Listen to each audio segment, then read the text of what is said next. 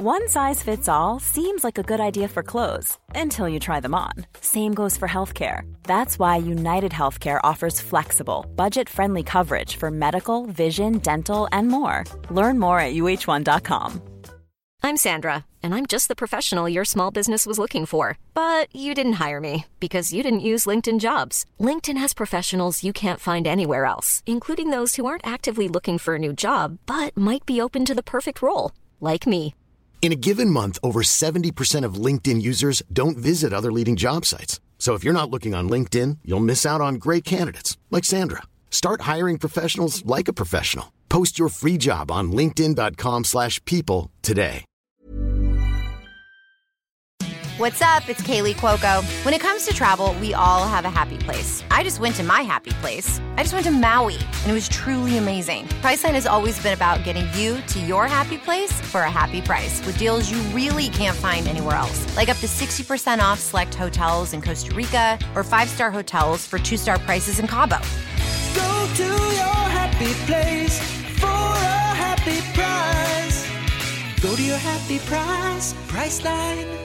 Coming up on TMS, hell is a deli with no Cornish beef. You get no pen, no teller, and no Lieutenant Yar. Flat hats and jorts. I'm Jewish, so we don't have a hell. A toaster is just a death ray with a smaller power supply. Kush, moose, and avocado boy. A whale of an asteroid. 84 orcas big. Every woman is Tina. Homoopathy is so gay. It's 10 p.m. Get a Whopper in ya. We all didn't die yesterday. What is this pizza on a giant wooden plate thing? Dad hats aren't flat and stupid. The rebels have a base on Wilderan with Bilderan. Rubbing your face on trees with Bobby and more on this episode of The Morning Stream. Have you ever tried to indulge in all-consuming urge to kill when you don't have opposable thumbs? I can bake a cherry pie in the twinkling of an eye.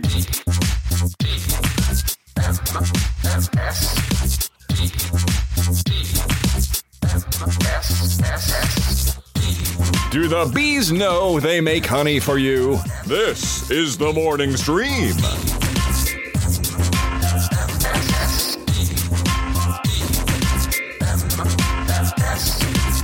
Good morning, everyone, and welcome to TMS. It's the Morning Stream for Tuesday, June 20th, 2023. It's a lot of 20s. Got to keep them straight, you know. I'm Scott Johnson. That's Brian Ibbett. Hi, Brian Ibbett. Oh, hi, Scott. How are you? I'm fine. You're back from Vegas, and that's good. Juneteenth is over. We took yesterday off, and we'd like to say that it was entirely for Juneteenth observance. But, you know, Brian got home late, and I was like, why don't we just honor the holiday? I slipped under the sheets back in my own bed at 2:30 a.m. That's late, dude. That's late. It's really late. And it's not just late. It's late when you've been on a plane and you've been having stuff going on in Vegas. That's a lot of stuff. So, you know, we want to be, when people ask us, did you guys observe Juneteenth? We'll say, yes, we did. We did. I observed a lot of it from a sleeping position, but it's all good. We're happy to be here, though. So welcome back from Las Vegas. We'll get into the nitty and the gritty of your visit here shortly, because I know there are stories. There are always stories. There is nitty and gritty. Yeah. Both things. Always stories. But before we do anything else, we failed to do this because we weren't here yesterday, so we're going to do it now. Stand back and check your personal belongings. It's time for the Morning Form. That's right, the Morning Form. What is that you say? Well, normally we do it on Mondays, but we open up the floodgates to a chance for you to win prizes. That's all it is, really. It's just winning prizes. And sometimes it's like a poll, but sometimes it's just a question. And today is one of those days. But before we get into that, I'll tell you who won last week. It was, which Diablo class did you start with, or will you, or did you? It's been a couple of weeks. I can't remember if it was will or did. Or did, it looks like. Anyway, we got a whole bunch of answers, and the number one answer with kind of evenly split with the top three. 16.7% Really? Necromancer, which is where I am. Sorcerer, same percentage. And Rogue at just below that, 16.4%. That was me. That's what I started with. Nicely done. Rogue's very popular right now. Druid at 8.2 and Barbarian at 6.5. Then there's a bunch of fake stuff like Glape. I don't play Diablo. Never played it. I played a wizard in Diablo. Jedi someone chose. So plenty of other options. Zelda, someone said. They played Zelda. Yes. Yeah. I played that. Well, that's really what I could have answered. Even though I did play Diablo 4, I've been playing way more Zelda. Yeah. Here's another one. I'm Jewish, so we don't have a hell. That's a good one. I like that a lot. Also, is that true? Do the Jews not observe a sort of a hell type joint? Hell is a deli that doesn't have good Cornish beef. Corned beef. See, only 16% Jewish. I don't get the jokes quite right. That's right. And before you send Brian emails, 16% Jewish. All right, calm down. 16% Jewish. I'm allowed to say it. He can make some of those jokes. It's fine. Anyway, too poor to buy video games. You want to know hell? It's gefilte fish. Somebody chose Billy Barty. It's a weird thing to put in here. Billy Barty. That's a great... It's a great starting class of Diablo 4. Turd Ferguson, podcaster, your mom. That's a good one. Anyway, a whole bunch of you replied. Thank you all for that. And we'd like to award a winner. This week's winner goes to, I don't know how to say it, so I'll spell it sort of. TCIOTDIT. Like Kadiktahatat. Same. Congratulations. You're the one. You're the guy. Whoever that. How would you say that, Brian? Would you say it phonetically or not? Probably not. Chowdit. Oh, yeah, it does kind of Italian chow in there. You're right. Yeah, the CIO, chow, or cho. Chowdit. Like the end of frappuccino. Anyway, this person will know who they are because of this ridiculous mingling of their name. I'll send you an email if I don't hear from you, and we will get you hooked up with your prizes. So congratulations there. This week's morning forum is your favorite junk food / guilty food choices. Now, the fun part of this is it's not a poll. It's just your answers. Okay. Just your answers. Look at that. And you can say whatever you want in there. Oh my gosh. Yeah. And I'm sure we'll get some real dumb ideas. But, if you're serious about the question, you'll answer things like, oh, I like a pizza on a Friday night, or I like a whatever. But some of you I know are going to say some really weird stuff, and I look forward to reading it. So go to frogpants.com/themorningform, and you too could win a Frog Pants fun pack just by entering. You don't have to do anything special. All right. You put in your email, but we don't use them for anything. They don't get saved. We just chuck them when we're done. I don't even know how many emails have been sent. We don't sell them to China. No, we don't do any of that. We just reply to the one winner, and that's it. So our winner, by the way, is in the chat from last time, Lisa Horton, and she says it's an acronym, and it stands for the Curious Incident of the Dog in the. Oh, but then leaves us hanging. We need to know more. I guess it's the curious incident of the dog in the Gmail. It's like she's in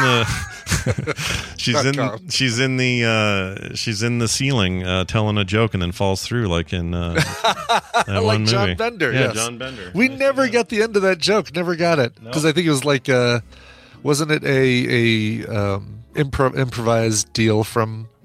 What's his face? Oh, right. They made it up. There was no answer, or there was no thing. There was no punchline. Yeah, the big conspiracy. And the woman says to the duck, "Whoa, shit!" And he falls through the ceiling right on top of Molly Ringwald. That's the one. That's the time.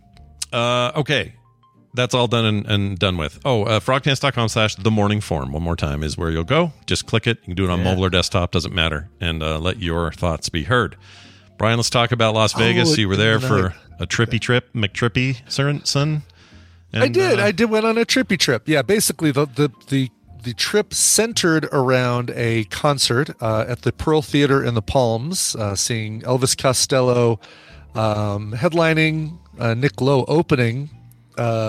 Two favorite artists of mine, seeing them together. Second time I've seen the two of them together. They came through Denver and saw them at the Levitt Pavilions last year. But Nick Lowe was kind of one of Elvis Costello's early inspirations, and but the two of them, shared a record label for a while. They were, I think, both Stiff Records, or I can't remember the deal. Chris Brown is going to correct me on all of this stuff, but what a great show! And of course, they share a song. The song "What's So Funny About Peace, Love, and Understanding" was originally done by a band called Brinsley Schwartz, fronted by Nick Lowe. He wrote the song, and then Elvis Costello covered it very differently from the original and turned it into a huge, huge hit. Nice. And they were on But of course stage together, and they were looking good. Did we get a lot of vibrato? No, that was the weird thing. We actually never got them on stage together. They did at Levitt Pavilion last year, but I thought for sure Nick Lowe would come out. Did they? No, they didn't. They never. Yeah, Nick Lowe left the stage and didn't come back for like an encore with Elvis. Yeah, weird. But yes, lots of vibrato. You get the pretty much the Elvis Costello. Elvis, I know this world is killing you. Anyway. I was worried you can do any song as Elvis Costello if you like. I'm just always worried some organ's going to come flopping out of his mouth while he's doing that. Because it's so like, it's just like pulling hard on those chords, man.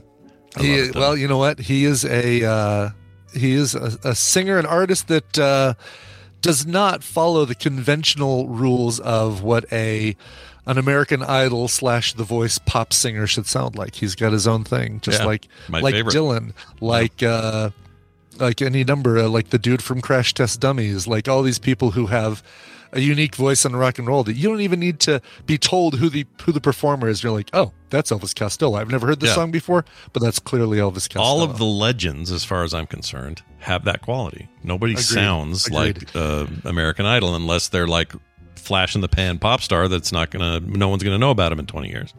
It's the way it works. Yeah, exactly. Anyway, so that was the centerpiece of the weekend, and the good news was that took place Saturday night, which kept us away from the Strip on Saturday night, which was the home of the Vegas Golden Knights COVID sharing party and parade. Which took place pretty much right in front of the hotels where we were staying. So we basically got off the Strip. We hung out the Rio. We hung out the Palms for a little while and had a blast over there. I found a bar that had a shark chopped into 3 pieces and mounted in resin above the bar. Mm-hmm. That looked really cool. That sounds awesome. But that first day we did end up at the Rio for a little bit to see. We went with another guy. So it was me, Chris Brown, and a guy named Kush. His real name is Eddie, but his nickname is Kush. And I guess you come from New Jersey. Chris Brown's listing all his friends. Oh, we got Kush and Moose and Avocado Boy and Johnny Fingers and da-da-da. He's listing all these people from New Jersey. Yeah. But Kush was with us, and Kush's niece, Kush's brother lives in Vegas, and his daughter was competing in the World Chess Youth Championships, which were going on at the Rio. And so we ended up over there. I'm like, oh my God, this is so cool. I want to see like Queen's Gambit looking stuff with the giant board where they're looking at the small board and moving the Bishop to Knight 6, and they move that piece to where it is on the big board so everybody in the crowd can see it.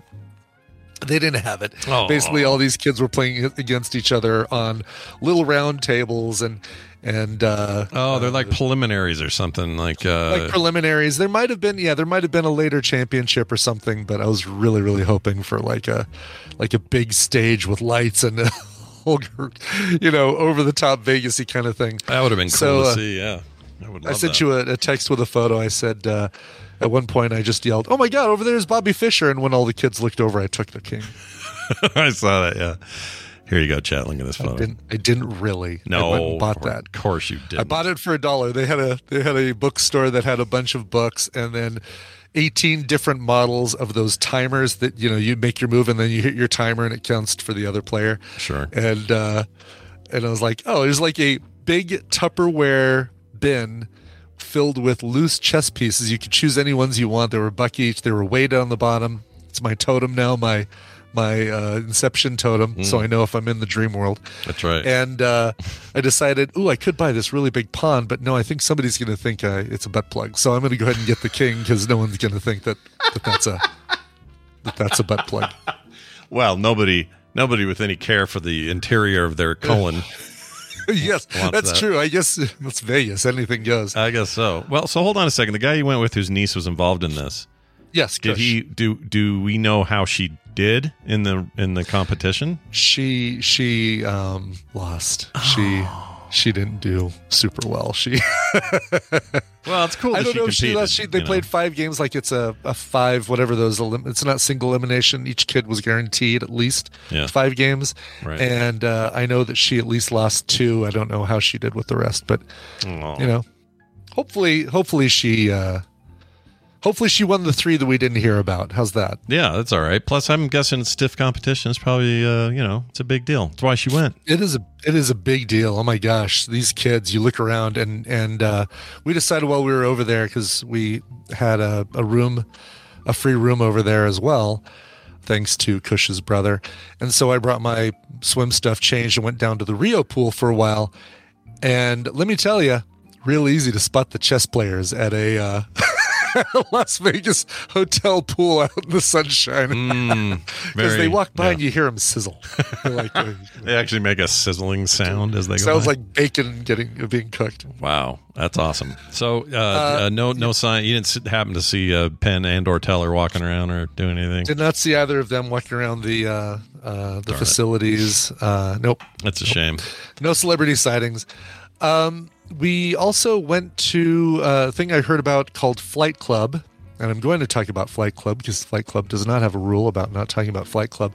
This is at, Venetian? I think it's at the Venetian. And it is a darts bar that now will be added to my TMS Vegas must-do list. Oh. I can't believe I didn't send you this. I got to send you something. Hold on a second. Send it. Let's see it. All right. I'm sending you a link to a page. Now, I'm going to do some setup while I send you this link to this page. Sounds good. Because it's going to it's going to require some setup, but you'll have something that you'll probably want to show on screen. Okay. All right. So Flight Club is a darts bar. You get your own little area to sit down, have your drinks, and then a dartboard and some darts. And it has a bunch of different kind of party style games, and it keeps track of your score for you. It sees where the dart goes, and you don't have to write down or make marks on a chalkboard or whatever. I'm excited people get to see Chris Brown, by the way, for the first time, like an actual photo of the guy. This is great. I thought you'd see. No, I'd seen him. I just don't know if the chat has. I don't think the chat room's ever seen Oh, this yeah, guy. maybe the chat hasn't. Well, underneath the players, there are action replays. And these are the games that we played. We played Demolition, Killer, and Shanghai. And it's like Demolition is, throw darts and knock down the points until you get to 0, etc. The action replays happen when you score the winning point. It captures video of you the whole time, and when you score the winning point, it captures the slow motion replay of you hitting the board. Is it an actual? Is it a shot of your actual thing or a recreation, like CG? It looks like the dart something? going into the board is CG recreation, but it is where he hit it, though. It is exactly where he hit it. Like it knows within an eighth of an inch, man. It knows exactly where it hits. That's cool as hell. So you can see us sitting there in our area, playing darts.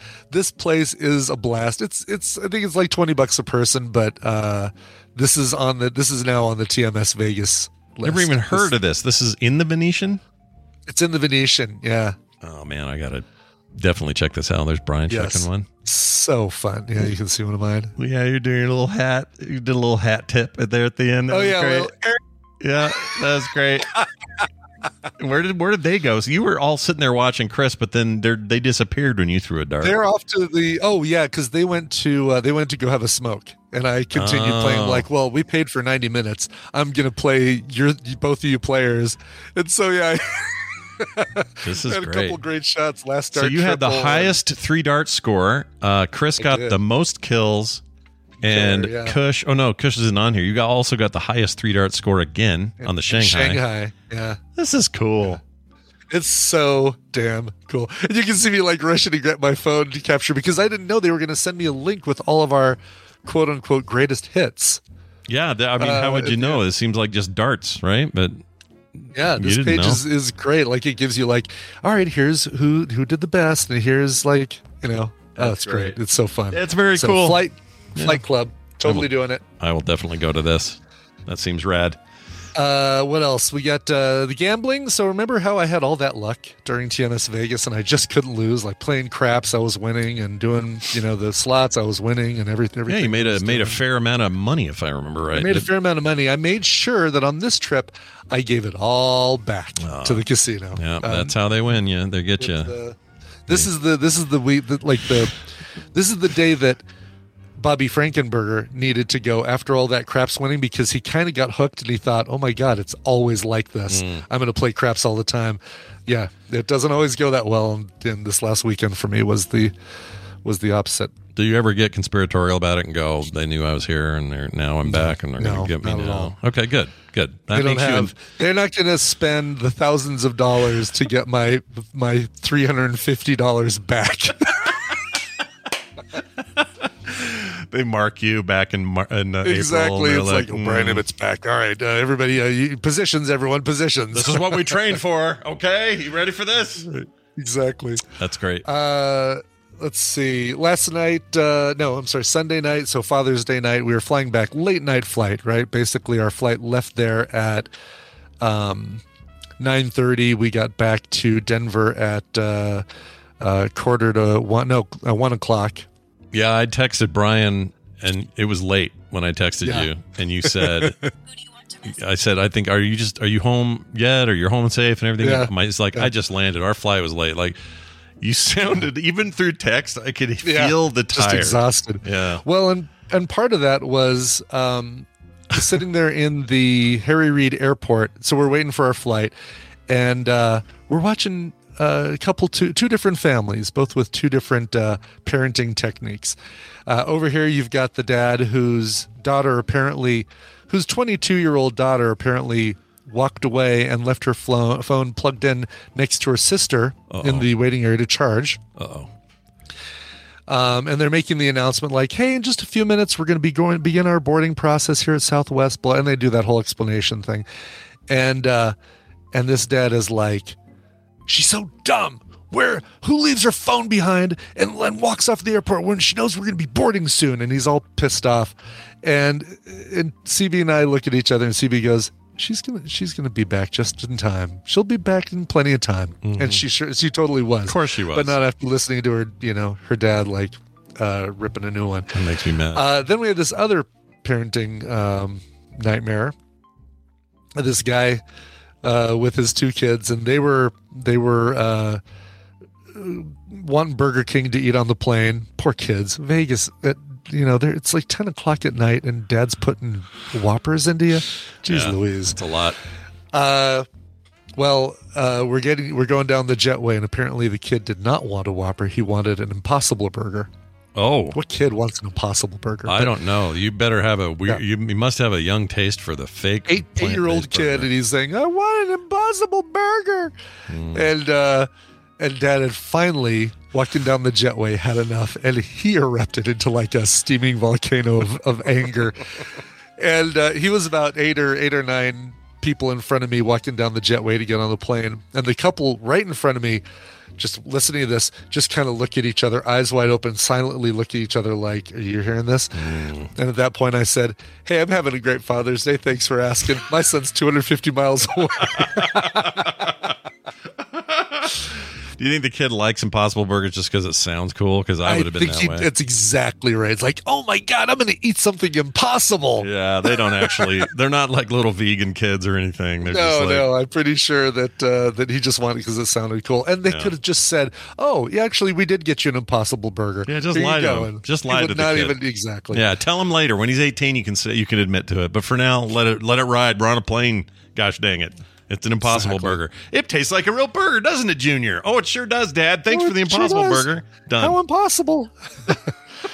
But the highlight of the trip, well, one of the highlights, everything was a highlight. It was so much fun.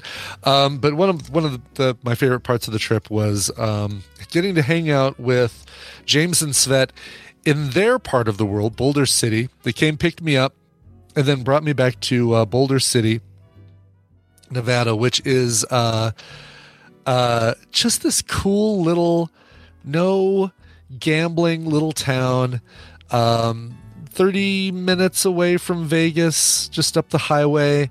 And there's just so much. It's so much fun stuff to do there. We went to a beer garden. We went to another place a little restaurant, and we did some food truck burgers, which were incredible. Yum. And then I went and did karaoke with one of their friends, Mikkel, because she didn't want to go up alone, and I certainly wasn't about to go up alone. And it was great. And maybe James will release the video of the whole ordeal. I don't know. What, something on the internet? Yeah, he might have recorded me. I might have recorded me doing a song. Oh, what is this? This is let's see. So there was a beer garden called Beer Zombies. Beer Zombies. I don't know why it's called Beer Zombies. There's not anything zombie-ish about it. But okay. So wait, they just consider themselves like, I don't know what that means. Beer zombies. Just beer super into zombies. beer. It's just a big, nice open air beer garden with food trucks and a gazebo and such a cool place. And there's no gambling in town. So it's like you go there and you have no distractions. Your only vices can be drinking. And that pizza, what is this pizza on a giant wooden plate thing? What is that? Oh, yeah. Wow. All right.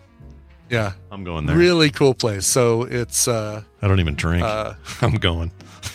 I definitely eat, That's great. It's the site of the Boulder Dam, and because they have the Boulder Dam Film Festival every year and stuff. So nice. Boulder City. Check look, it out. they sell Beer Zombies dad hats. You can buy a dad hat. Yeah. Now, here's a problem I got. Okay, this just reminded me of something. I'm not wearing a hat today. Their definition of a dad hat is a hat with a curve on it, the kind that you and I would wear here and there. Yes. I'm sorry. It's not a dad hat. That's just a hat that we wore. That's a baseball hat. Just because it isn't flat and stupid looking doesn't make it it's a normal ass hat. That's what right, exactly. Yes. I hate that distinction. It's like, oh, what do you got? Oh, you old man with his old hat. Shut up. He's got a curve on his brim. Must be a dad. Am I right? Like, do you guys watch baseball? Those guys are 22 years old running around in dad hats. Give me a break. Anyway, well, that's good. I'm glad you had a good time, dude. That's great. Really good time, and looking forward to a trip back out there in September with Barry and Tanner and Alex and it'll be a good time. Tristan and whoever. Yep, it'll be a good time. I may be there in October. There's some talk. We'll see. I don't know. Well, why October? Why not September when we're out there? Because September is August. Oh shit! When is my trip? Oh yeah, you've got your. I don't know when that is. Whenever that is, and then the other reason is my niece and Kim are going for a whole. There's a whole thing. I don't know. Okay. Yet. It's all up just in the keep air. in mind in November they're doing the whole Formula One racing thing, and stuff is just going to get worse and worse and worse. How were the hockey fan conglomeration? Was that enough to make you want to die? Wasn't really bad. Actually, it wasn't bad at all. Because all the hockey fans are there, and the locals aren't going to go to the strip until the parade. So yeah, that's true. It actually wasn't bad at all. They just have a lot of construction going on for preparing the strip for Formula One racing. I guess they have it for 10 years. Oh, so it's gonna be a nightmare there for 10 years. And the MSG Sphere is trying to get built before all that starts. The Fontainebleau Hotel is trying to get completed before all that starts. So it's just there's a mad dash going on in Vegas. It's a cluster. Chris can correct us on this, Mazzullo, if I say this wrong, but I think they also said they're going to shut down all of the pedestrian overpass stuff, like the bridges and everything. Race? Yeah, during however long the race season goes. Really? Because it's a chunk of time, right? It's not just like one race. It's like days or longer. Right? I don't know how F1 works. I have no idea. I don't either. I'm speaking out of But it wouldn't surprise me because those overpasses go right over the course, and it feels like people could throw something onto the course, like a banana a banana peel or a there's a mushroom. What are some other Mario Kart things? I just can't think of I can't think of anything else I'm going to avoid more in November than that. Honestly, I'm never going there during that. That sounds insane. If you live around there, fine, but I don't want to. Yeah, I know that the Missoula Online said that the pedestrian bridges were closed for the parade, and I'm pretty sure that was the same reason. Oh, too. Yeah. So if they did it for that, they're definitely doing it for the race. Because if somebody throw their half-drank, freaking giant, tall, looks like a lady's leg drink they bought on the strip, they throw that over there into the middle of the F1 race. Exactly. Yeah, somebody could do that. I think they might even be closing the sidewalks because they want to sell tickets to this thing, and they can't have some schmuck who's wandering out of his hotel at Casino Royale for $25 room night. Yeah. Going, hey, look, I'm seeing the Formula F1. And I wonder if rooms on in a strip hotel that overlook that race are probably going to go for ridiculous thousands now. Already up to somebody was saying 850 a night, low end. And that's low end. So even if you had to stay in that horrible Flamingo, because those rooms are bad, they're horrible in there. At the Flamingo? Yeah, but I'll bet those are even going for a bunch because I bet they're they right are. there. Yeah. Right there on the strip. Wow. The Link. Yeah, the Link. I saw the rooms at Harrah's. Harrah's rooms weren't too bad. The worst room I ever stayed in Vegas, and I haven't stayed in Circus since I was a kid, so I can't speak to that. Yeah. But the worst one I ever stayed in by far was Flamingo. It was really bad. And that was the 90s, and it was a dump in the 90s. Never stayed in there. The worst one I've stayed in was the Link. Took Tristan there for his 21st birthday, and he's like, well, I said, where do you want to stay? And he's like, well, let's stay somewhere mid-strip so we've got access to everything. And I had comped rooms for the Link, and I was like, you know what? I've never stayed there, and why not? Let's be right next to where all that stuff is in that promenade area, that Link promenade. Yeah. And it was, you know what? Totally fine. The room was absolutely nothing to speak of. It really looked like a dorm room with a bathroom, basically. Oh, weird. Yeah. But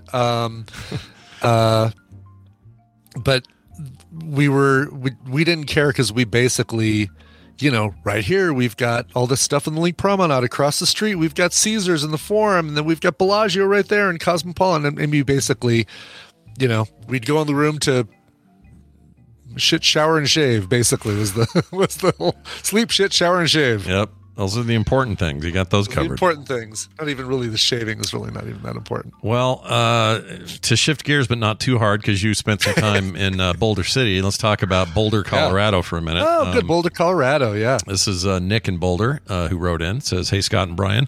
Texting and regarding Thursday's TMS and Scott's weird parking lot encounters. This has been 2 Thursdays ago.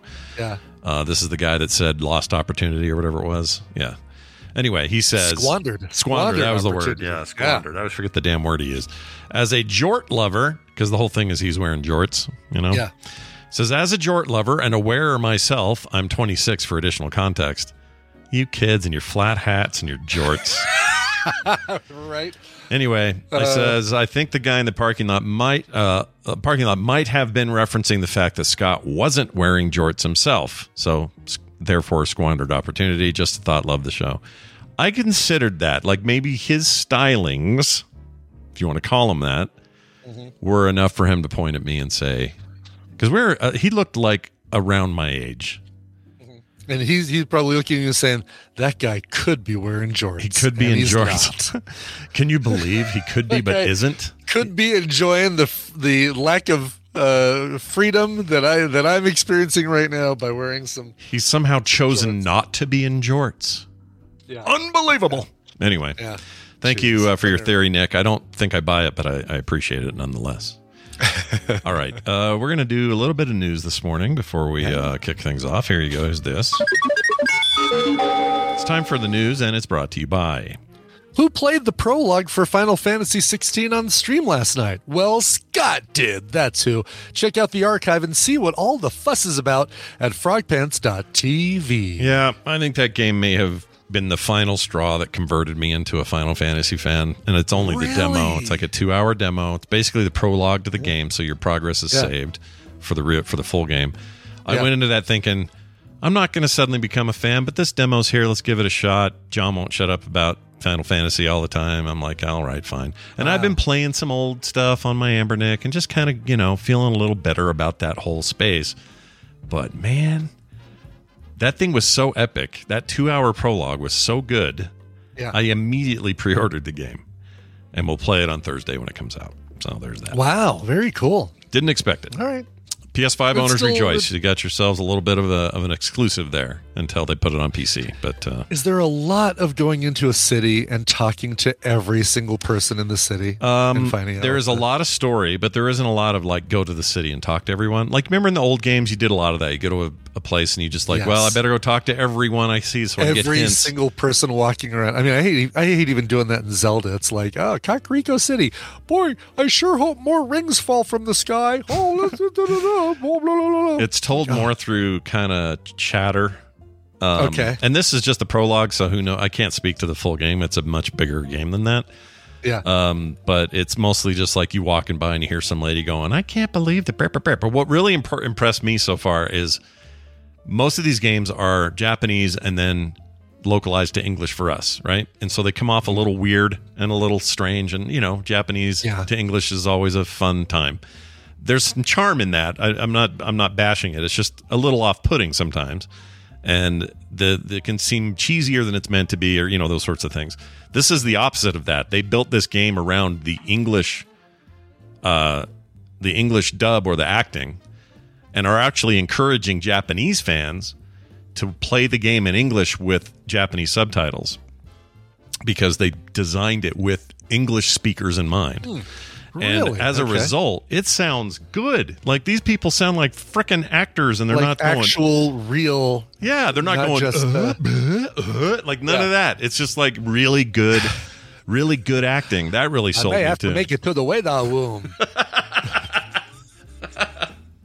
And look, I love some of that cheese. I put up a video about this. I love some of the cheese that comes with it, but this is not that. This is like Game of Thrones-y kind of level sort of fantasy so far.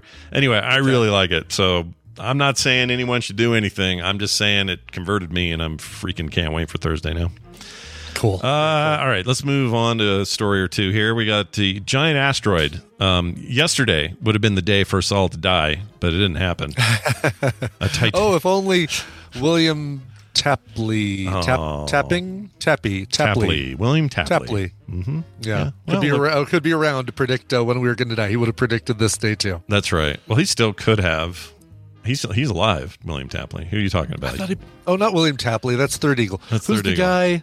So who was the guy? It was the one we talked about years ago. It was an ing. It was. He died, and his last name was a verb. Not Tapley. What was that guy's name? Harold Camping. There we go. That's what I was thinking. Something tapping. I was combining my eagles, because that guy's probably an eagle of the apocalypse as well. Oh, it's this guy. Here, I'll play an old. Here's an old clip. No interview. No interviews. No interviews. Yeah, no interviews. Although I'm tempted to keep talking, but then I say, and then I say no interviews. No interviews. Yeah, that guy was wrong. Yeah, that's what I was thinking about. That's who would have predicted the latest this thing. But it didn't do anything. Well, it did. I mean, it did what it did, but it didn't hurt anybody. A massive asteroid the size of 84 orcas. This is when you know we're not good at measuring things. 84 orcas. The asteroid in question has been designated 4885 or 453 1994 XD. It was discovered in 94. Okay. According to the Center for Near Earth Object Studies, or CNEOS. Love it. NASA's Jet Propulsion Laboratories, where they did this. Despite the initials, that has nothing to do with the XD emoticon some users use on their phones. Thank you, J-Post. Yeah, thanks. Also, they had to go to the length of saying, some older users of SMS and instant messaging may recognize. Are they wearing a curved dad hat? I don't know what they're talking about. Right, exactly. The asteroid is also one of 3 set to pass the Earth on Monday, and his arrival only heralds the passing of another larger one last week. A whale of an asteroid. Now, see how big is the asteroid coming toward Earth? NASA estimates this one as much as 830 meters in diameter. It was pretty big. Wow. But it wasn't close enough to do anything. So, okay. So if you felt it, you didn't dealt change it. the Earth's rotation in orcas. No.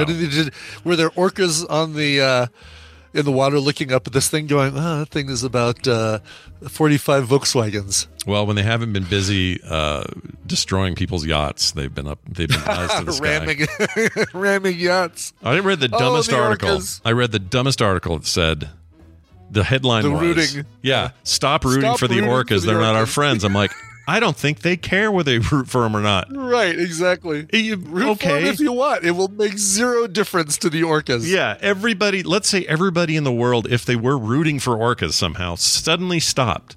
Yeah. It won't matter. It doesn't change matter. The behavior of the orcas. The orcas aren't saying, "Oh, look at all the likes I got for this one." Yeah, what a load. A dead woman. Dude. A dead woman found breathing in a coffin. This actually has an update to it because she died again. oh boy. So it's a happy and a sad story. Well, this is what happened. In the city of Babahoyo. Yeah, Babahoyo. I don't know where that is. Let's see. Does it say? Ecuador. Okay. Declared Bella Montoya, age 76, dead following a suspected stroke. She was placed in a coffin and taken to a funeral parlor where relatives held a vigil before her planned burial. When, after about 5 hours, they opened the coffin to change her clothes ahead of the funeral, and the woman gasped for air. They were like, "Oh shit!" See, this is why I think you ought to be doing it the way we do it down here, which is or up here, I guess. Which is they have a whole process. You don't just go straight from "Mom died in bed this morning," put her straight in the coffin. Right. Like, "Oh, we happen to have this coffin, just handy. Put her in." Yeah, no, you go through a process. You verify death. You do that so that you don't have weird shit like this happen. She ended up dying though later. I am curious about what there is a process, and I don't doubt that they do a lot of stuff to make sure they listen to the heart and all that sort of thing. Well, first of all, we embalm them, right? We full on like gut their guts. Pull out their only if they're getting viewed at a funeral. I think you only need to do the embalming, can't you? Oh, maybe I don't know. I don't know. I think that I absolutely could be talking out of my ass like usual. But I thought that the embalming was only if there was going to be a viewing. If you're going to get cremated, they don't worry about any of that.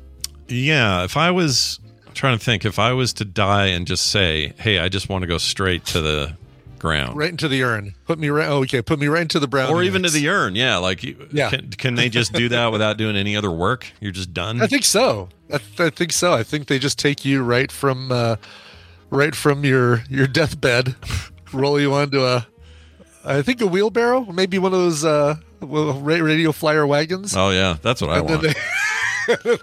They tow you to the because I'm crematorium. I'm big and gangly, so put me in a wagon. That's a great idea. They Have take me all off your hanging clothes, out. then they put you on the little the wheelie thing that goes into the giant oven and turn it on. Yep. I've seen movies. Yeah, I've seen I watched a few myself. I watched 6 Feet Under. Sure, we know what's up. We know what's going on there. Anyway, she's dead now, but she did live, and then she died, and then she lived, and then she died. Oh, man, what a bummer. Real bummer. All right. I'll tell you what's not a bummer. Taking a break and having some friends on. They're going to talk about their relatively cool things that they're working on. That'll be Bill and Bobby coming up soon. But after that, who knows what'll happen. Before that, though, we got to play a song, and I know Brian has dutifully been working on a rad selection of songs this week. So, Brian, what do we have today? Yeah, let's go to Miami, Florida, to Limited Fanfare Records, and a band that is releasing their first bit of new music in the last 2 years. Since 2021, these guys haven't released anything, but they've got a new single called Machine. It's produced by Torch guitarist Jonathan Nunez. They are going to be on tour. They're actually already on tour, June 15th through July 2nd. And Palomino Blonde, who Iggy Pop called them one of Miami's brightest lights. Wow. And that's high praise because he's a real wild one, that Iggy Pop. And he's a passenger, but I guess that's it. Sure. This is their brand new single. It's called Machine. Here is Palomino Blonde.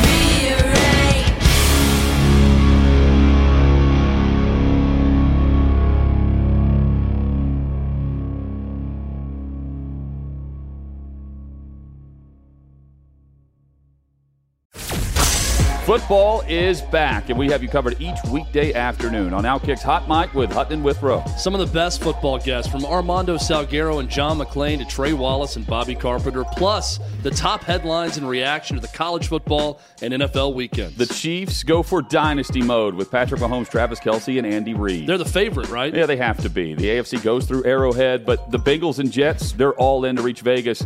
And the Bills and Dolphins are also confident. Withrow, what about college football?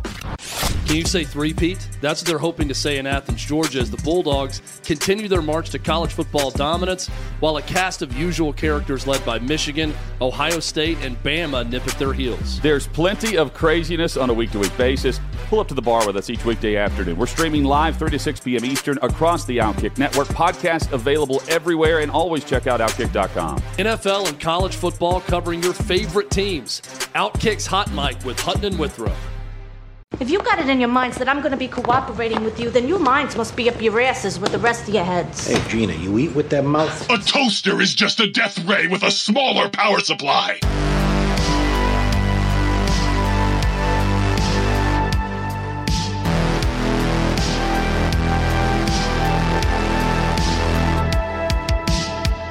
And welcome back to the show. Hey, Brian, tell me who that was one more time. I'm going to tell you, that was Palomino Blonde. Brand new music from Palomino Blonde, a single called Machine. Ooh, I like a good machine. Machine. Check them out on tour right now. They're out there touring for you. No harm in that.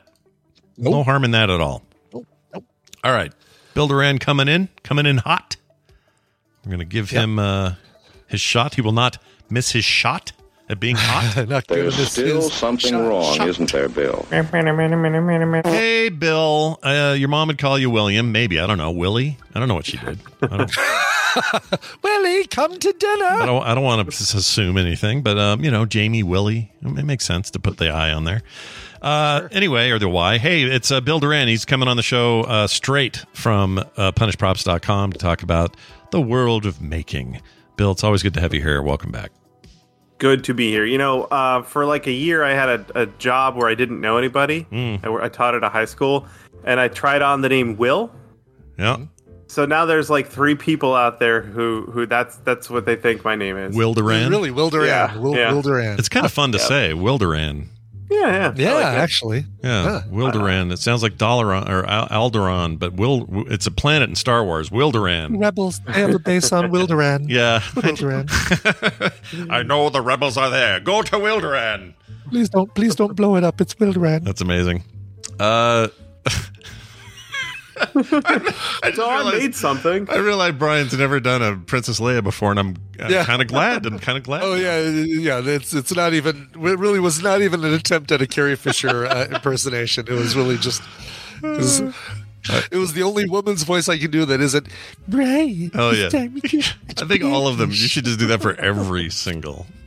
Every woman's impersonation. Yeah, every women's impersonation should be Tina's thing that you do. Okay, all right. Anyway, fair enough. Hey Bill, you're here. Let's do it. What do you got today? Inspire us. Make us feel creative. Yeah. What are you doing? What'd you make?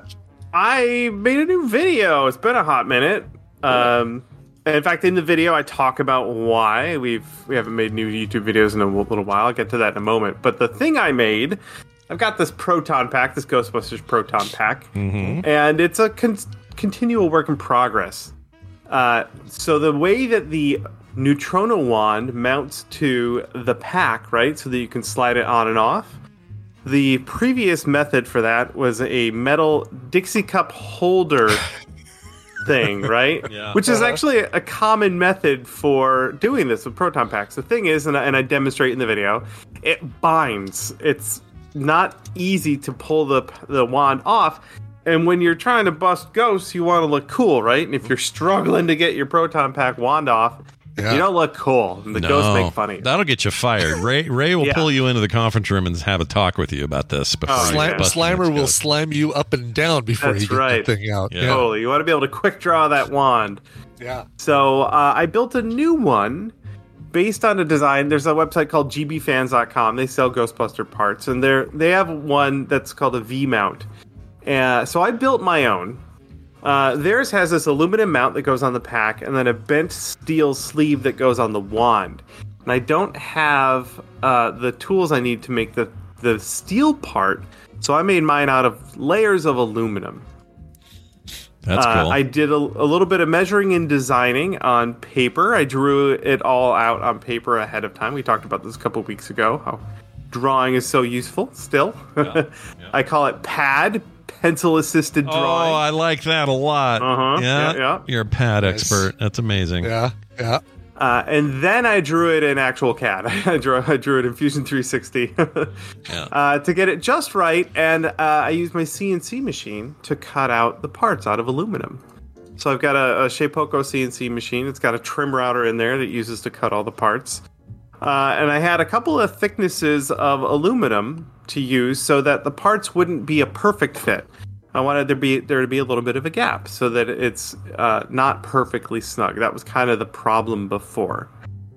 So I cut all the parts out of aluminum. The difference being that some of the aluminum parts needed to be layered and then screwed together instead of having that bent steel part. So I planned all that, planned all the holes to drill out. And then I had to, of course, tap some of those holes for screws. I had to do some countersinking. Lots of fun metal work, working with aluminum. Do you have? I got a question about your. I have a question about your legal pad here that you got out. Yeah. Why is it split in half from a larger pad? So funny story. So I 3D printed a thing to hold my legal pads and pencils and stuff, like a nice desktop holder. Yeah. And I made the hole for the legal pads a little too small. Oh no. So that legal pad went through a table saw to make it a little slimmer. Okay. I love it. I love and not a very clean cut either. No, it's pretty ragged, but I think I love that more. I love the idea that you'd had to do kind that. of, yeah. Yeah. I love stuff like that. The little details. Have that holder anymore. I don't know what happened to that. I think I threw it away. Yeah, sometimes you just go back to what you know. It's all good. But and also I did that to like 10 legal pads and did you stack them when you did it? You did a whole stack of legal pads all at once? Yeah, just fed them right through. Good Lord. That's cool. Yeah. You should do a whole video on that. Anyway. All of my legal pads will look like that for the next decade. Yeah, you know what? That's good. That's a good legal pad size actually right now. I did that with a grid pad, cut it right down the middle. I did an X-Acto knife, so it was a cleaner cut, but it took me about half an hour. Yeah. Just like shoot. Yeah. Probably while I was watching a movie or something, because I like a good, tall, narrow grid pad for like my to-do list, so I have a lot of room to cross stuff off. Yeah. Did your hand hurt after that? Because I cut out a set of Wolverine claws out of styrene that way, just sitting in front of the TV. And this is before I had a bandsaw, so I cut it all out by hand with an X-Acto, and boy, did my hand hurt after that. Yeah, it's. I love that you're playing Marvel Snap while waiting for this thing to cut your stuff. Oh yeah, that's great. That's fantastic. Yep. Need to babysit the machine. Yeah, it takes a while. By the way, yeah, I hit what's it called, Omega, for the first time yesterday. Oh, really? Was that 70, 80? 80. 80. Nice. I have never. I think the highest I've gotten is Diamond, so I need to up my game. I know this is get high evolutionary. So Bill, now I insta win basically is what that is. Yeah, I insta lose to that all the time. I know that this is probably a total non sequitur here, but I have to at least say this since I haven't seen you since then. I watched the entirety of the Microsoft Starfield event, and there's some stuff in that Starfield event. All I could think about was you and making all that shit. That's all I could think of. Yeah. You probably saw stuff, right? You probably saw things in there and you're like, oh, I'm making that. Yeah. I pre-ordered the watch mostly because it comes in a case with a really cool opening mechanism. Right? Yeah. Yeah, that's what got me. The watch was barely any of it. It was that case it comes in, and I went, oh, okay, maybe now I want it. Sold. $300? Okay. Here, take all my money. Here's my $300. All right, sorry. Didn't mean to derail us. Back to Proton fixing. Proton pack. So yeah, I cut all these parts out of aluminum and mounted them all to my pack and wand. And it works great. It's a little loose, a little wiggly, but I'm okay with that because it's easier to take off and put on. and hoping I can drag this whole thing to Dragon Con this year. Oh, that's your thing this year. Cool. Yeah, we'll see. It's getting the Proton Pack to Atlanta is going to be a thing, but we'll figure it out. I was going to ask. So when you have to move, we've talked about this a little bit before, but when you have to move something like that, something big and gnarly, and the TSA is definitely going to stop you with, right? Is it better to just mail it to yourself, sort of thing? I've done that. I've mailed things. I've mailed things to Dragon Con. Yeah. But this, I think I will put in my checked luggage.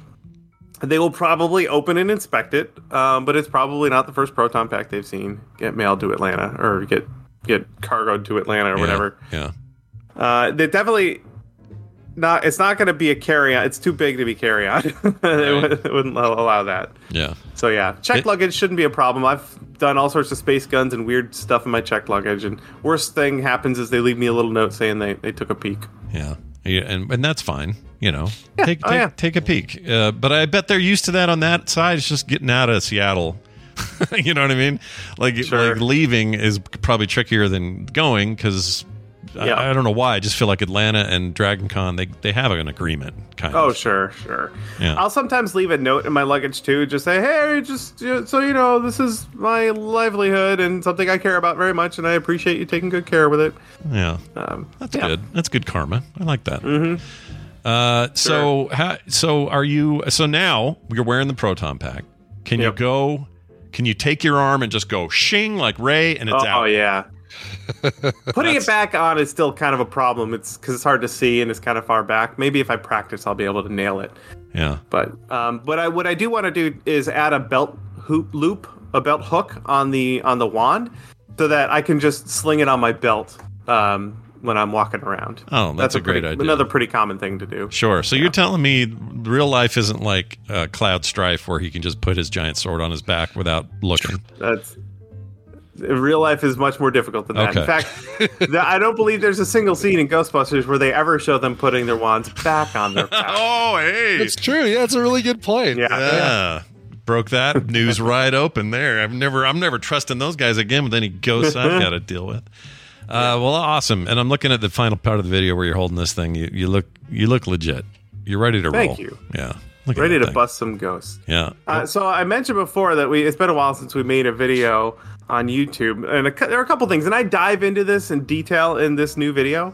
But the main thing is Brittany and I have been building a new business, a new 3D printing business, and I've dropped some hints here and there. So we kind of took the last couple of months to get the ball rolling on that. But the other thing I get into in the video is that, boy, I got super burnt out making a crap load of prop videos, like a ton. And when we moved into our big shop and hired employees and everything, boy, that was stressful. That was a real adventure. It's a lot. Yeah, and in fact, it was too much. For a while there, we were cranking a video out every single week. Some of those videos are like 45 minutes long. And when you think about it, that's like a feature film every 2 weeks. Mm-hmm. And that's literally just me and Brittany filming and Brittany editing. Like, that was too much for too long. And it left a dent. It left a mark. I now have a pretty substantial anxiety problem. And it's definitely rooted in that. Now, I'm taking care of it. I talk to a therapist now every couple of weeks. And I'm here to tell you, you don't have to be a burnt out YouTuber to talk to a therapist. I think that is good for everybody. Sure. For real. Sure. Yeah. No, that's interesting to hear. I always wondered if that was a thing. Like, people always say, how come you don't hire 3 people to do all your Frog Pants editing, all your prep, all your stuff? And my answer is because that stresses me the F out. Yeah.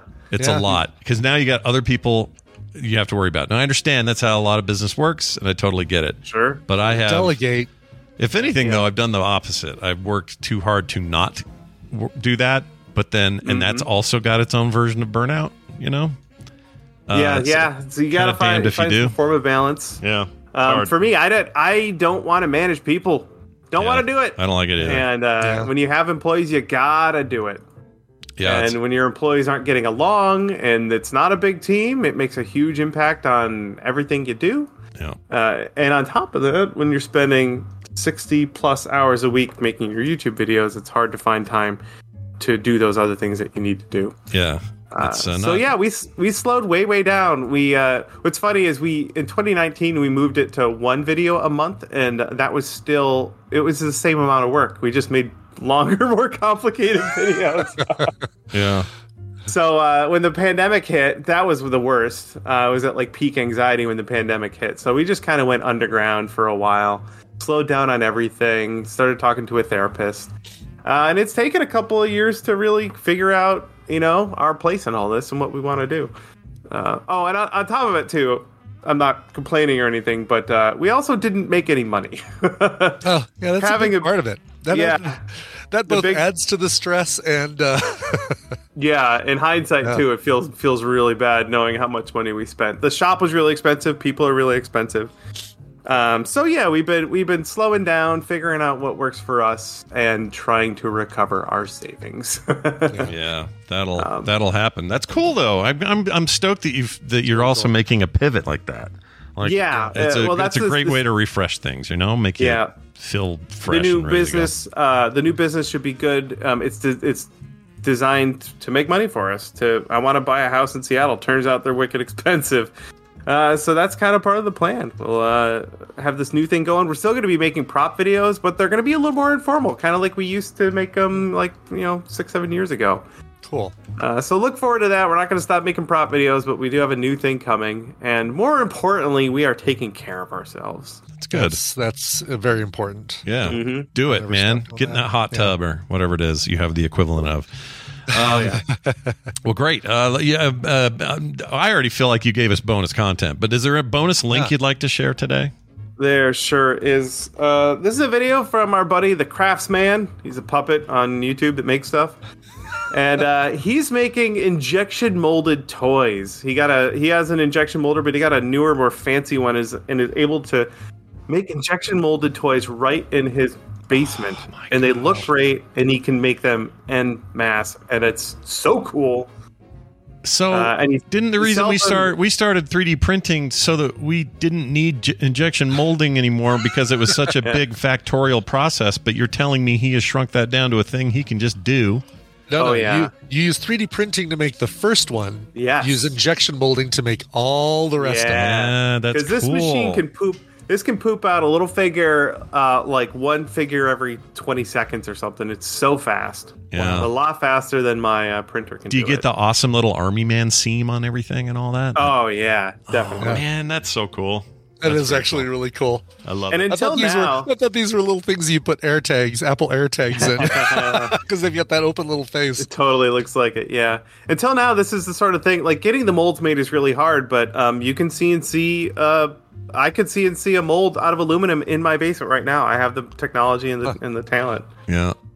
Yeah, so, that's the kicker here, is the mold. That's it. Yep. Then you inject... it was never about the injecting. Everyone can inject. Oh, yeah. But making that mold... Try making He had some help. He had another YouTuber who does CNC make the molds for him, and now he can just crank them out. And those molds will last basically forever. Yeah, I was going to say, they're not really... unlike plaster or whatever, they're not made to degrade like that. They'll go on, go on, go on. I love it. I love That's that it's really all cool. these different little. God, they look like just 1970s figures, and that's just a resin. That's just like a little resin mold. Oh no, is that metal? That's metal. That one's metal, but there's a couple that look like they're resin. He's done it with silicone molds, which are okay, but not as good as the metal ones. Yeah, metal will last you forever.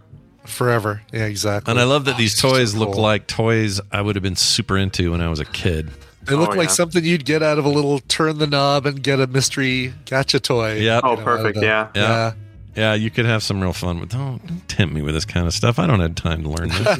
First, you got to do something with the clay that you took out. I know. I got this big blob of clay over here. It's sitting right there. Tools are out. Just waiting for me to go over there. There's probably hair and dust in it. I got to get in there.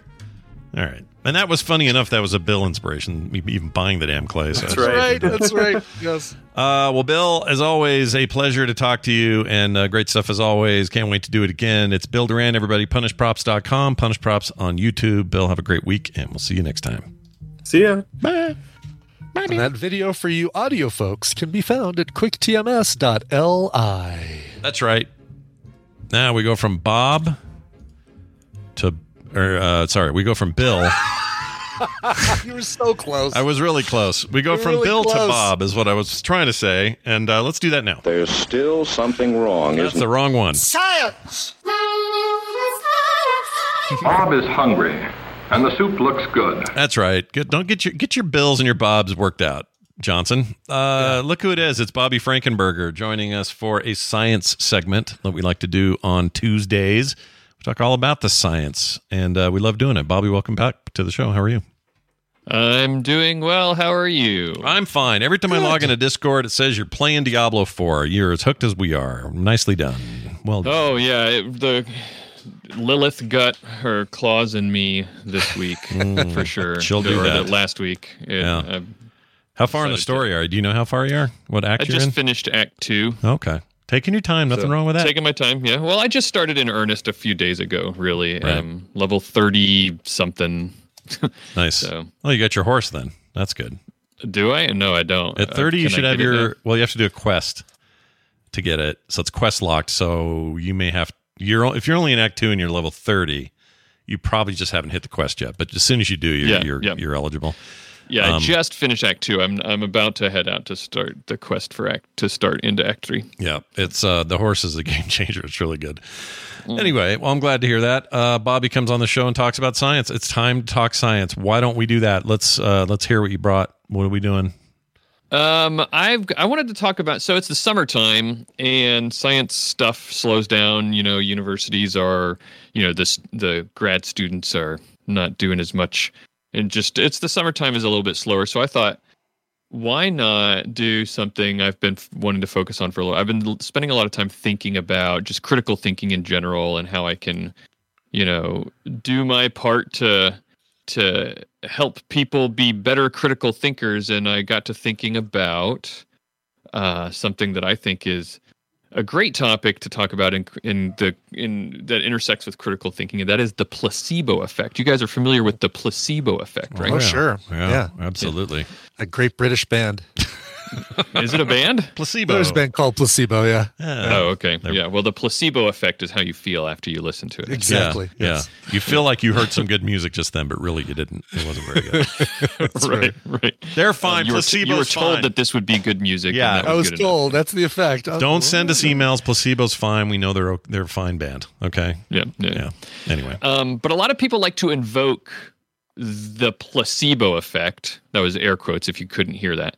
The placebo effect as being some sort of argument for why some thing or some treatment or something that you do is useful even though it doesn't actually do anything, right? Like, well, at least there's the placebo effect. The placebo effect is doing something, right? Right. You hear that a lot. I'm sure you've heard that before, right? Definitely have heard that before. I've even had a personal experience where I thought a thing was doing a thing and it absolutely was not doing a thing. It was years ago, but yeah. Right. Alternative medicine practitioners love the placebo effect for this reason, because they'll say, you'll argue with them and say, well, homeopathy doesn't do anything, like it's just water. And if you push them far enough into a corner, a lot of times you hear, well, there's always it's at least the placebo effect is an actual effect. Mm-hmm. It's a real thing. So, which is a misuse and misunderstanding of what the placebo effect really is. So I thought, for everyone listening, what really is the placebo effect, and why is it misused, and what is it really, right? So I thought we could talk about that. Right. I feel like that entire industry, the homeopathy. Homeopathy. Thank you. Homeopathy. Homeopathy. All that stuff. Oh, I was closer than I thought. All of that sort of thing, they rely on this. Right. It's not just they like it. They freaking need it. If they didn't have the placebo effect, they have no business.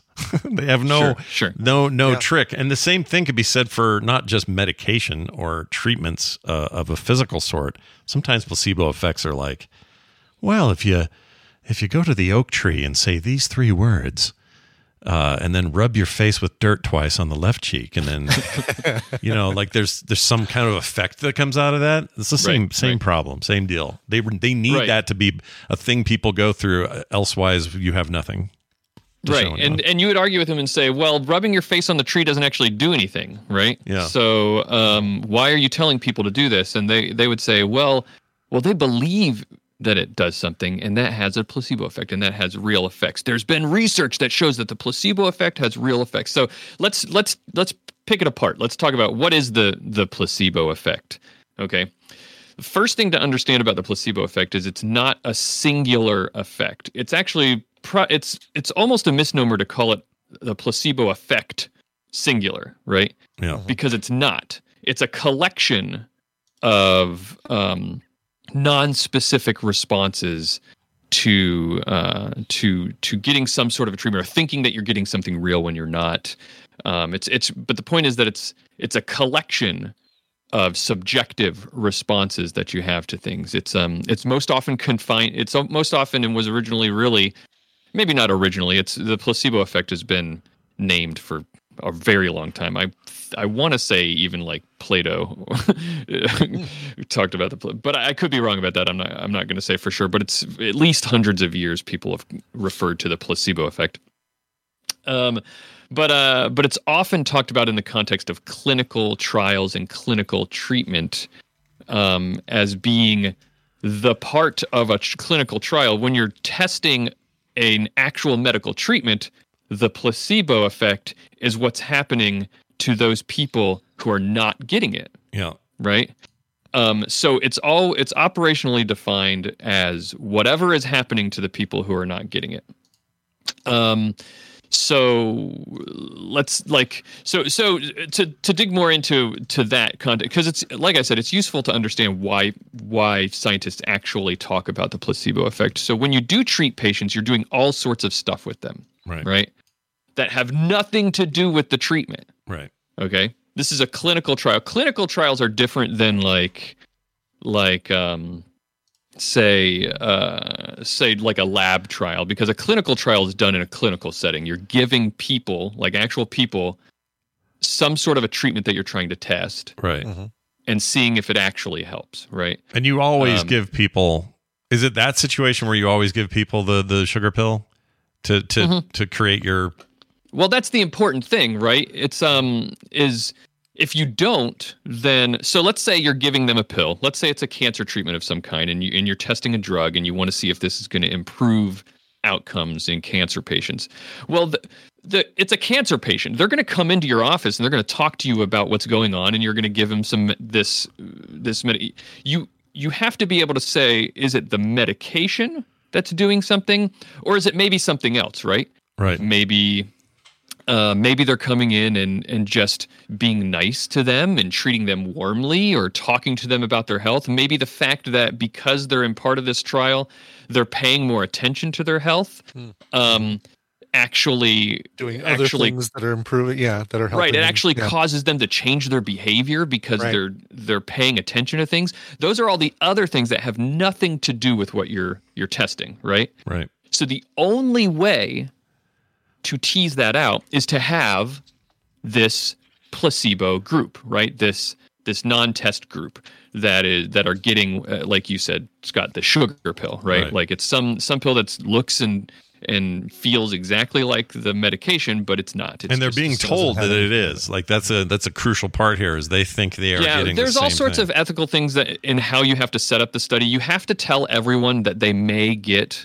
a sugar pill, the sugar pill, or like there's a chance that they'll get one or the other. You have to, there's informed consent. You have to inform people that they're, if they're part of this trial, they may not be getting an actual treatment. So, but you don't tell anybody involved who's getting what. So there's the thought in their head that they might be getting something that is working, right? But that's how you do it. So what you do is you have both groups that are getting treated exactly the same, except one has medication in the pill, one does not. And then so you look at the group that did not get it, and you subtract out all the effects that they had, because those are the effects that you could say that those are the things that happened because of all the other things going on that we just listed, right? And so what is the difference between those two groups? That's why we talk about the placebo effect in the context of clinical trials, is because that's what you call all the things that happen to both of the groups. You just say that's the placebo effect. That's them going through the motions and doing all these things. Those are the benefits that they're getting from all of that, right? Right. So importantly, it's what that kind of starts to tease out is that there are all these subjective things that can happen to you just by being treated nicely by other people, right? Or just by paying attention to your health. This happens a lot in weight loss treatments. There's tons of studies that show that just by paying attention to your weight, you will often lose weight. Like even if you do nothing else, if you just decide I'm going to start paying attention to it. That's what that whole Noom thing is based on, is just logging the food you eat. And so you start looking and saying, wow, I probably didn't need to eat that bag of Skittles. And, Yeah, exactly. It's funny that you bring up Noom. We're not talking about weight loss, but I like Noom because they're just honest about it, right? Yeah. They're just like they're telling you, if you just pay more attention to this, it's going to help you. Yeah, it's not. You probably do this yourself with a spreadsheet, but they're not promising some magic. They're actually giving you a practical thing. I do like that as well. I think it's a difficult business model because once you realize that, you can go, well, I can track what I eat and look at it. I can just do it myself. I don't have to pay. It's really for just the tracking. I mean, they give you a bunch of like.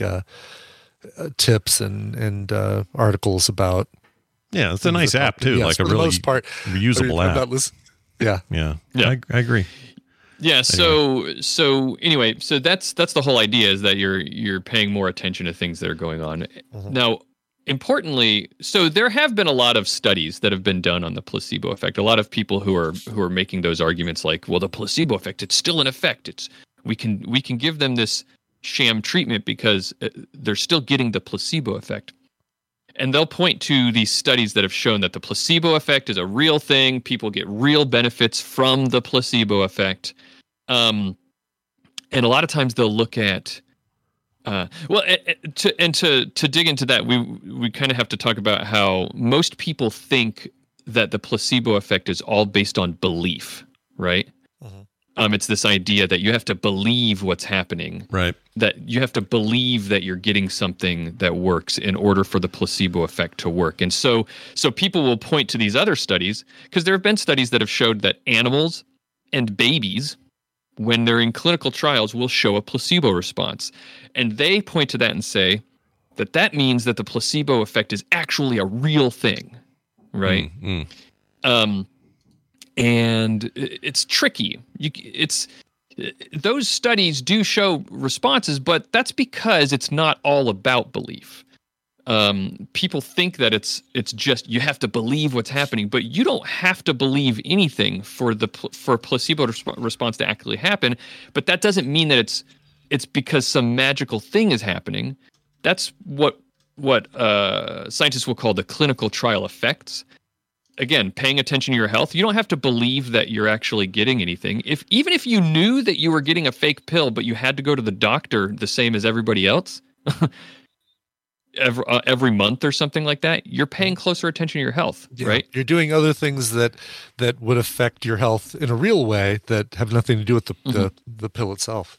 There's also statistical effects that have nothing to do with any of that, which, like, one of them is called the regression to the mean, which is if you start to measure something about your health, then there's a really good chance, because the average, the mean, is a very specific point in a distribution, right? Mm-hmm. There's a really good chance that when you started measuring, that you measured at a point that was not at the average. Over time, though, you're going to tend to regress to that average. You're going to tend to drift back towards that average. So you're going to see effects, even if you've done nothing, because that's just how it works. That's just a statistical effect of taking measurements. There's also what's called the self-limiting nature of diseases. So if you have a cold and you do anything, there's a chance that after about a week, your cold's going to start to go away. Right? That's how colds work. So anyway, that's what the point is, that the placebo effect is not just any one thing. When it's talked about, it's a collection of things. It has nothing to do with that doesn't mean that it's some magical thing that's happening because you're taking a thing, right? Right. There's also, can you think of ethical problems with telling someone, I'm going to keep having them rub their face on this tree because there's a placebo effect? No, there's a massive ethical problem. It's working for them. Yeah, I'll give you an example. I'll just say it. I don't care. She doesn't listen to the show. My mother-in-law used to take silver supplements. Okay. And it took me a long time to get her to back down from that tree. Back to the tree. Because that snake oil tree. Yeah, because at one point she was taking it all the time, was sure of its effects, and was positive it was doing this, whatever the hell she thought it was doing for her. And I sent her a picture of that dude that was all blue from taking too much silver. Oh, right. Yeah. Yeah, you can have severe kidney effects too from taking. And he looked like a freaking Smurf. It was horrible. And I sent that to her, and I said, "This is where you're headed if you keep increasing your intake of this stuff." Yeah. And that stopped her. That's good. That's good. She didn't want to turn blue. Heavy metal poisoning is a thing. It's a real thing. So, but what I've found for the most part, when people really buy into it, you don't change it. You don't change their mind. Yeah. So to answer your question, is there an ethical dilemma? Of course there is, because I believe the people who purvey this stuff know full well whether it works or not. They may have tried even to convince themselves of whatever lie they're telling, so they can deal with it more. So they can have the moral dilemma be a little less, edgy for them. But at the end of the day, they know 100%. They know, and they should feel bad that they do that shit. They should. Right. It's unethical as hell. It is like the height of unethicalness, in my opinion. Right. Well, to me, remember we talked about the context of placebos being in clinical trials and how a placebo is defined, right? So to me, the reason it's unethical is because guess what other types of treatments have placebo effects in them? Real treatments. Like but that's what we just talked about. Like, you also get all those effects if you give people real treatments. Because so again, why they're not paying attention to their Yeah. So why not also give them the real treatment? Right. The FTC agrees, by the way. They argued a long time ago that the placebo effects is not grounds for making medical claims. I actually have a quote from them here. It's Judge Easterbrook in the 7th Circuit Court of Appeals said, quote, "Like a sugar pill, it alleviates symptoms, even though there is no apparent medical reason. Since the placebo effect can be obtained from sugar pills, charging $200 for a device that is represented as a miracle cure, but works no better than a dummy pill, is a form of fraud." 100% agree with Judge Westerfield. What was his name? Judge Easterbrook. Easterbrook is on point. He's my new favorite judge. I like that guy. Yeah, so the FTC has put their foot down and said, look, claiming that because this works because of the placebo effect is tantamount to fraud, so you can't do it. Yeah. The placebo effect. It's just good to know, to arm yourself with knowledge about that, so for when people try to make that argument that the placebo effect is why this works, so it's fine. You know, it's not really. I mean, I've had situations where, somebody would say, "Oh, that sounds like whatever that is you're dealing with. It sounds like you're missing some vitamin D," or I don't know. I can't even think what it was, but it wasn't that. But it was something like that. And I said, "Oh, I'll try it. Whatever. I'll try it." And the next day, I had a great day. Yeah. And I knew that great day could just be a good day, and there was no correlation between the two. But I get how the human brain goes, "Ooh, correlation. It must be because I took that vitamin like somebody told me to do." And then when it doesn't reproduce itself the next time, then you start, if you're not thinking critically, you start going, "Well, I'll just take more of it," or "I'll just, maybe I took the wrong amount," or "Maybe I need to take this brand of it." And exactly. You start making excuses for why it didn't work because that connection has already been made in your brain, right? And it's, when it gets made, it takes longer for that to kind of unlearn, so to speak. So you just make excuses. You already believe this thing, and that's also cognitive dissonance, right? The two competing ideas in your head are that I'm a smart person who makes logical decisions, and I fell for this thing, right? So in order to relieve that dissonance, you have to start coming up with something to explain it away, which is like, "Oh, well, I didn't do it quite the way, like maybe something's a little off," stuff like that. Right. Yeah. That's fascinating stuff, though. I've always been interested in it as a thing. When it comes up, it's just kind of like, "Oh, yeah, right. We all think this is a thing." And in recent years, I've been more interested in how it's just sometimes mental placebos that have nothing to do with what you're taking. It's just what you're listening to or what you believe, or there's a big raging resurgence of vax stuff going on right now on the internet that everybody's talking about because very prominent people are arguing about it. And it once again, if you read the comments, you once again realize, oh man, you can go through the listing of placebo, placebo, placebo, placebo. Nope. Critical thinker, not a critical thinker. Like you can just see this happen in real time, and it can be overwhelming and frustrating. So I don't recommend actually deep diving into it. But yeah, humans are weird, man. If we automatically knew a thing was bogus, would it make life simpler? Or would it make it weirder? Like I always think about that. If you knew everything that was either fake, fraud, or over promoted as being able to do a certain thing, would that make life harder to navigate or easier to navigate? You mean just if you knew it, like if it was a superpower? Well, the reason I'm saying this is because this isn't like a decision we made 50 years ago. This is people and the way their brains think over lots of adaptation and evolution. So there must be a reason why we are susceptible to this. It's because, is it part of our survival instinct? It's like, well, I don't know if it really helps me or not, but boy, it's not going to hurt anything to try. All of these things, do they all just lend to that? Well, I need to survive, and so I'm going to use as many real and fake things as I can to survive. Well, yes, I think it is. The survival part of it is it benefits you more if you're just thinking about you as an animal.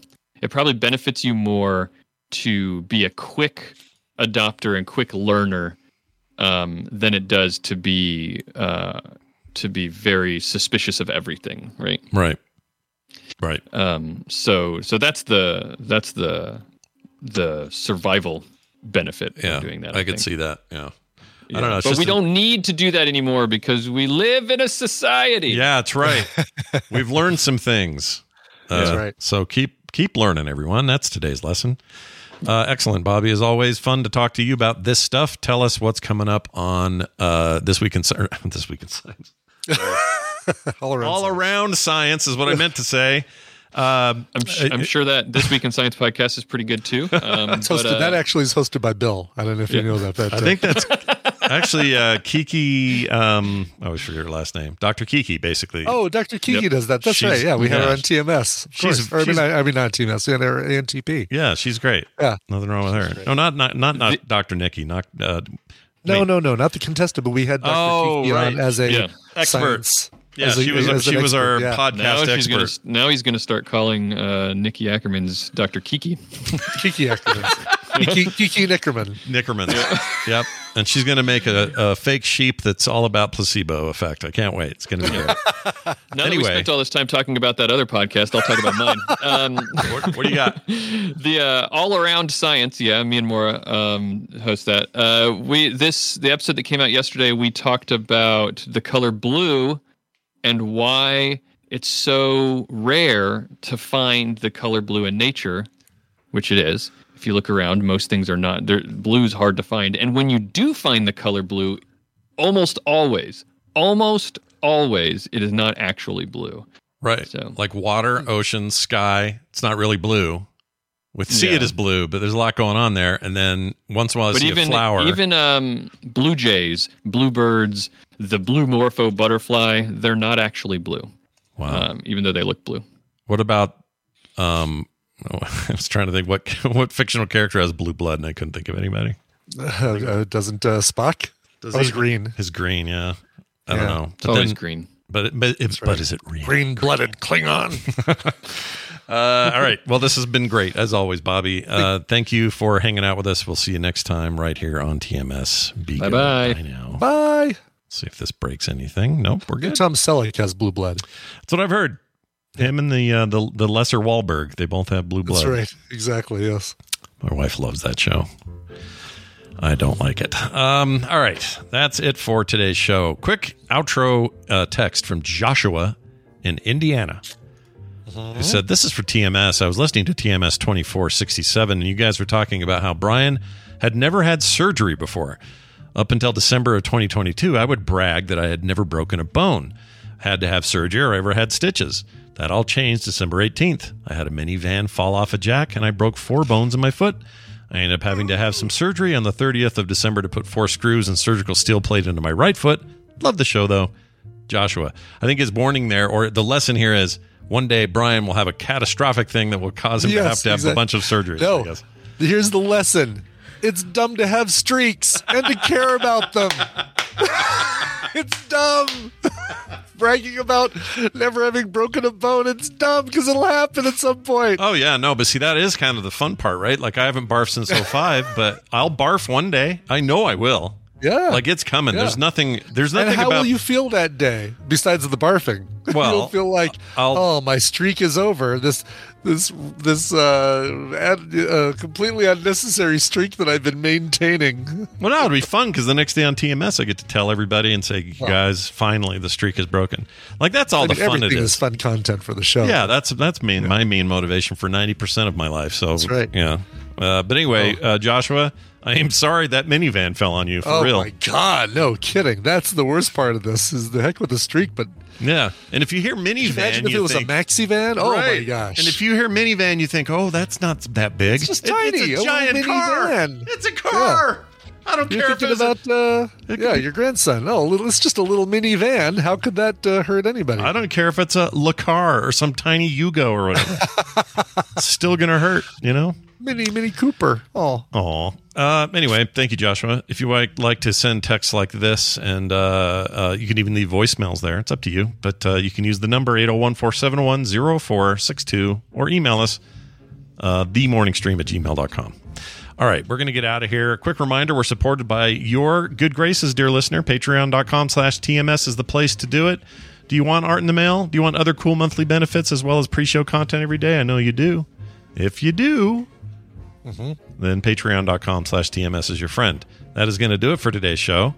Hey, Brian, let's play music before we leave. That was me counting, by the way, as you listed all the things, all the reasons to become a patron. There are so damn many. I don't have enough fingers to tell you all the good reasons. Well, then I'm going to AI generate you next time, and then you'll have all the fingers I'll have you enough need. Fingers. Finally, yes. Yep. Anyway. I could count the 34 fingers on my hand, on one hand, why AI is such a great idea. Joshua H. wrote in and said, since this request is for a Monday and there should be 2 Brians on today. Ha! Psych! It was free yesterday. Dear Boot, Scoot, and Boogie, but the 2 B's and an S. I get it. It was very clever. Today marks the end of my 40th trip around this big ball of burning gas we call the sun and the beginning of my 41st. Oh, good Lord, birthday. Let's party! I don't know why that other thing played. That was weird. Why is it doing that? You know what? That's a bug. You're supposed to be able to grab stuff and move it without it playing, and it doesn't. Oh, if you drag it, it plays? Used to not, or sometimes still doesn't. Like if I move this, hold on. Yeah, it didn't play. If I move it again, I'll try it a third time. Yeah, I did it a third time. It's just a little. Weird. It's a little fiddly. A little fiddly. Yeah. Lame. Joshua continues. My request today is a cover of the classic Phil Collins song "In the Air Tonight," performed by State of Mind. Love the show, though. Joshua in Indiana. Okay, came out last year. Happy to play this for you. This came out last year as a single that was released by State of Mind. I just realized it's the same Joshua in Indiana that wrote our text. Same guy. Oh, really? The Joshua H. from Indiana. Yeah. Anyway, didn't plan that. Guy. Had no idea. I did not pay attention to his name. How funny is that? Yeah. All right. Well, it's a double shot. It's a double shot Tuesday twofer for Joshua H. Be caller 18. Give us the phrase that pays, and we'll play your Phil Collins song. Here is State of Mind and In the Air Tonight. All right. That'll do it for us. We'll be back tomorrow with a Wednesday edition of the show. Will you come back for that? Of course you will. Thanks for listening. We'll see you then.